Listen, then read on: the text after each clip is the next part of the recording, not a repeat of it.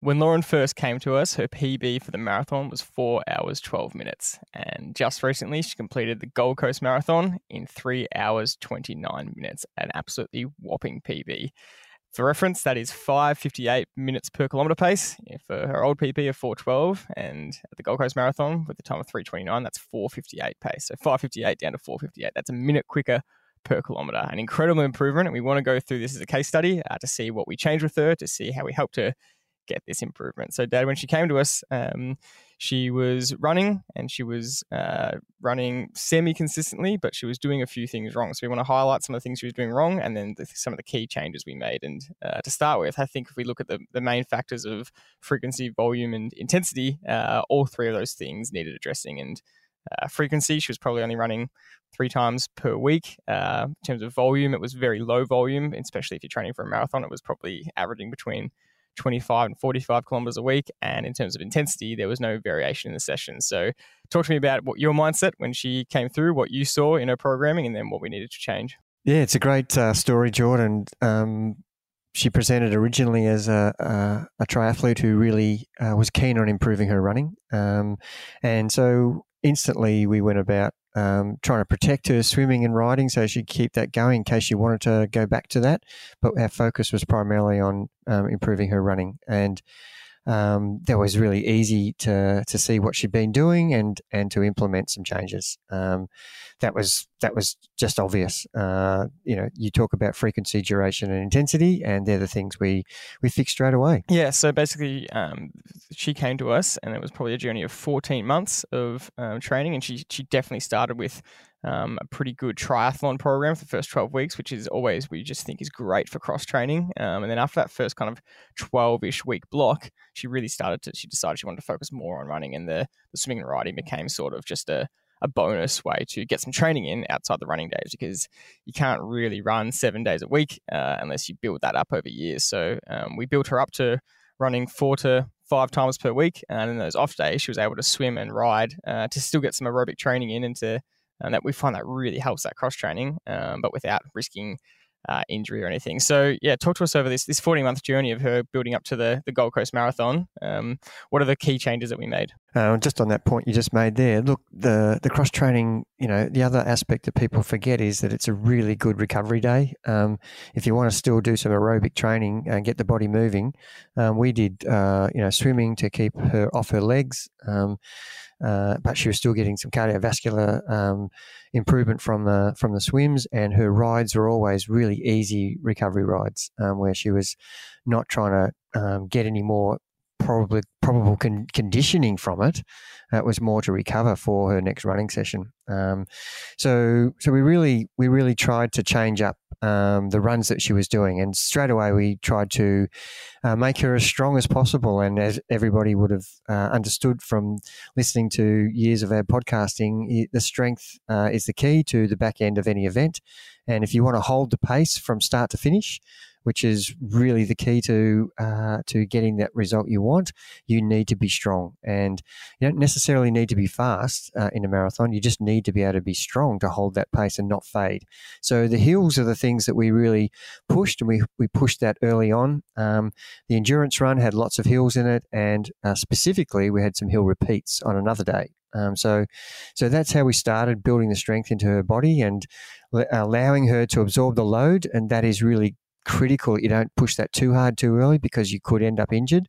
So we had to really be careful with that and progress slowly with that, and at the same time still doing some aerobic running where we're building that up from 30 minutes to 40 to 60 minutes over a period of 4 to 6 weeks, and really just getting her body used to running 4 to 5 times with variations in intensity, whereas before she was running 3 times, maybe 4, but with the same intensity every run. And that's the glaring difference that we tried to implement, is it's that variety of whether you're running marathon pace, whether you're running some tempo that's maybe close to half marathon pace, or whether you're running some intervals that are close to your threshold.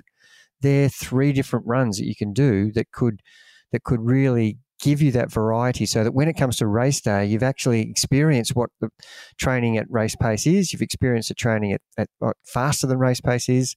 You've experienced hills. You've experienced strength training. And so by the time the actual event comes, you've moved on from the strength training, and you're doing some faster work, whether it's fartlek work or some 1K rep intervals, and these are all based around just getting you fine tuned towards race day. So it was wasn't really a long journey, but making those changes created such improvements, which we expected, and so.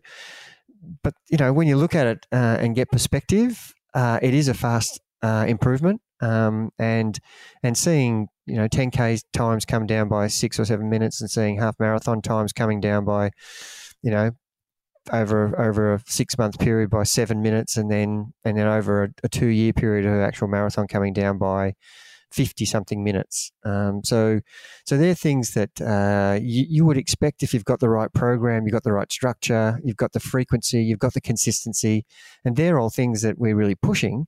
And it's expected, but it is always not going to happen for every athlete. So in that sense, we're really pleased that she actually managed to execute, and that's one of the things that we need to talk about too, is the execution. Yeah. So I want to finish off with some core sessions, because that's what everyone wants to know. What did she do exactly, and then also intertwine that with some of the key changes we made, and just to lay out some of the stats. The 3 main factors, like we said. So frequency, over the 14-month period, we built that from averaging 3 runs a week to more likely 4 or 5. Volume, again, that went from 25 to 45K a week average up to 60 or 80. And that was a very, very steady progression. And something we're really proud of is if you look at her Training Peaks graph of running volume from when she started with us to the end, it is such, if you drew a straight line from the week she started to the Gold Coast Marathon week, it is such a perfect linear progression. Obviously, it's not every week isn't just going up the same amount of volume each time. It's kind of 2 or 3 weeks on, 1 week off, 2 or 3 weeks up, 1 week down. It's that kind of step process. But when you draw a lot straight line, it is really such an ideal linear progression, which is a really safe way to do it. And in terms of intensity, like you said, we changed up some variation in the sessions, which we want to touch on. But before we get to the core sessions, to finish off with, just some more of the key changes we made, and this is really part of our training principles, is testing regularly, getting some variety in the sessions, getting her into some races. And like you said, she went from a 49-minute 10K runner down to 43. She ran a 1:36 half marathon PB in April this year, which she was absolutely buzzing about. And that was 7 minutes down, I think, from her previous 1:43, 1:44 half marathon PB. And so this all sets her up to be able to run really strong and really well for the marathon. So talk to me about this last thing you wanted to teach, which was execution, and then we'll finish off with some core sessions, which is what everyone wants to know.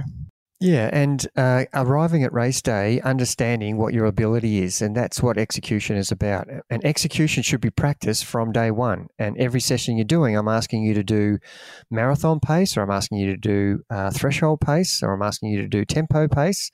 That's where you should be practicing the execution of that day in training. So when it comes to race day, you are so well acquainted with how to execute from start to finish that you will get it right. And if you don't do that in training, you're expected to do that on race day without actually practicing that. That's one of those definitions of insanity, that you're thinking something's going to happen, you haven't actually done it before. So the execution, if we lined up the same person with the same level of fitness, and one had a race plan that was based around accurate training numbers, and the other one had a race plan that I'm going to just have a crack here and go for it, with the same fitness, you will get 2 completely different outcomes. And that's how important execution is. If you don't actually understand what your level and ability is, you can't actually have the right race plan. So we knew that from her training, and we do test regularly with some 10K runs or some half marathons, what her ability was from her training.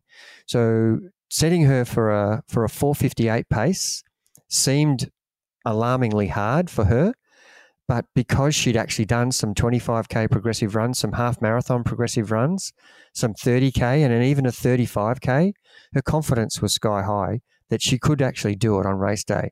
And it was just a matter of her holding back and being patient on race day and not getting carried away with everybody around her rushing off at the start and running a pace that's unsustainable. And so she did have that patience, and she did basically execute brilliantly from start to finish. And it's quite remarkable because her watch wasn't really working that well. She was having to mathematically work out time. She only had start time and finish time.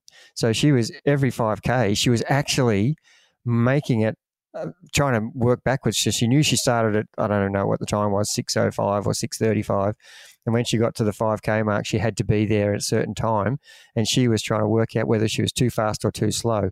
And that, that in itself is a great example of someone who's really understanding what pacing's all about and searching for the answer, even though it's a roadblock put straight in front of her. That's great clarification. I did want to clarify that when we say the word testing regularly, we actually don't mean lab testing. We do mean field testing. So, 5K park runs, 10K time trials, like you said, half marathons or progressive runs, which is our term for these runs where you start off very conservative at a conservative pace, which might be below your ideal race pace, but you finish above it. And it's just to practice that execution, which is the key to a marathon, which we've said so many times. So to give the people what they want, some of the core sessions, everyone's always saying, well, what did they actually do? Like you said at the start, that one of the key sessions was hill repeats. So, this builds up from 4 by 2 minute hill repeats up to 6, up to 8 at a pretty steady pace. They're not sprints. Some other key sessions, tempo intervals. So that's at half marathon pace, doing some longer kind of interval work. Zone 2 runs, really important, that aerobic, easy endurance. The endurance runs in the hills, like you said, trying to get that strength. Really key point, the longest run that she built up to. For her specifically, this is different for each athlete, but for her, the max one she did was about 2 hours 40, 2 hours 45. Is that correct? Yeah, the 35K run, and she ran the race pace pretty much for that. And that was a huge confidence booster to her just out from the marathon. And, it's okay to go into a marathon without doing that, but if you haven't got the endurance and the load in your legs, even though you've got the speed and the pace, all of a sudden at 30K, if that's the longest run you've done, or 25K, if that's the longest run before you go to a full-on marathon, you actually will start to stiffen up because your body hasn't experienced that load before. And those are, you've experienced this yourself, Jordan, as a cyclist. You're good for 2 hours because the longest endurance ride you might have done is an hour 30 or an hour 50. And so when it gets to 2 hours 20, 2 hours 50, 3 hours, your body starts to revolt on you and stiffen up, and it won't function like it's supposed to. And this is what the long run is all about, is getting your body used to that. And we don't expect people to do a 42-kilometer long training run at race pace. That's not what we're saying. But that was one of the key sessions, was to build that up from a half marathon to 25K, 30, and even for 35K for some people who really need that confidence booster. And one thing to mention is that we didn't completely disregard high intensity work. We just gave it to her once we were confident she could handle it with minimal injury risk. And so, a really common session is 1K intervals, and not everyone can handle that early on. And so it is very popular to start with that kind of training, which is fine if the person can handle it. But eventually she was able to handle a 6 times 1 kilometer high intensity session. But it should be said that she was able to get these, PB improvements without those sessions in there, but definitely towards the back end of the program when she could handle it, it was a great top up and booster. And then the actual structure, like we mentioned, was 2 or 3 weeks on, one kind of deload recovery week. Is there anything to finish off for any marathon runners out there who are inspired by such a massive PB? What's the lesson here they can take out of this of improvement?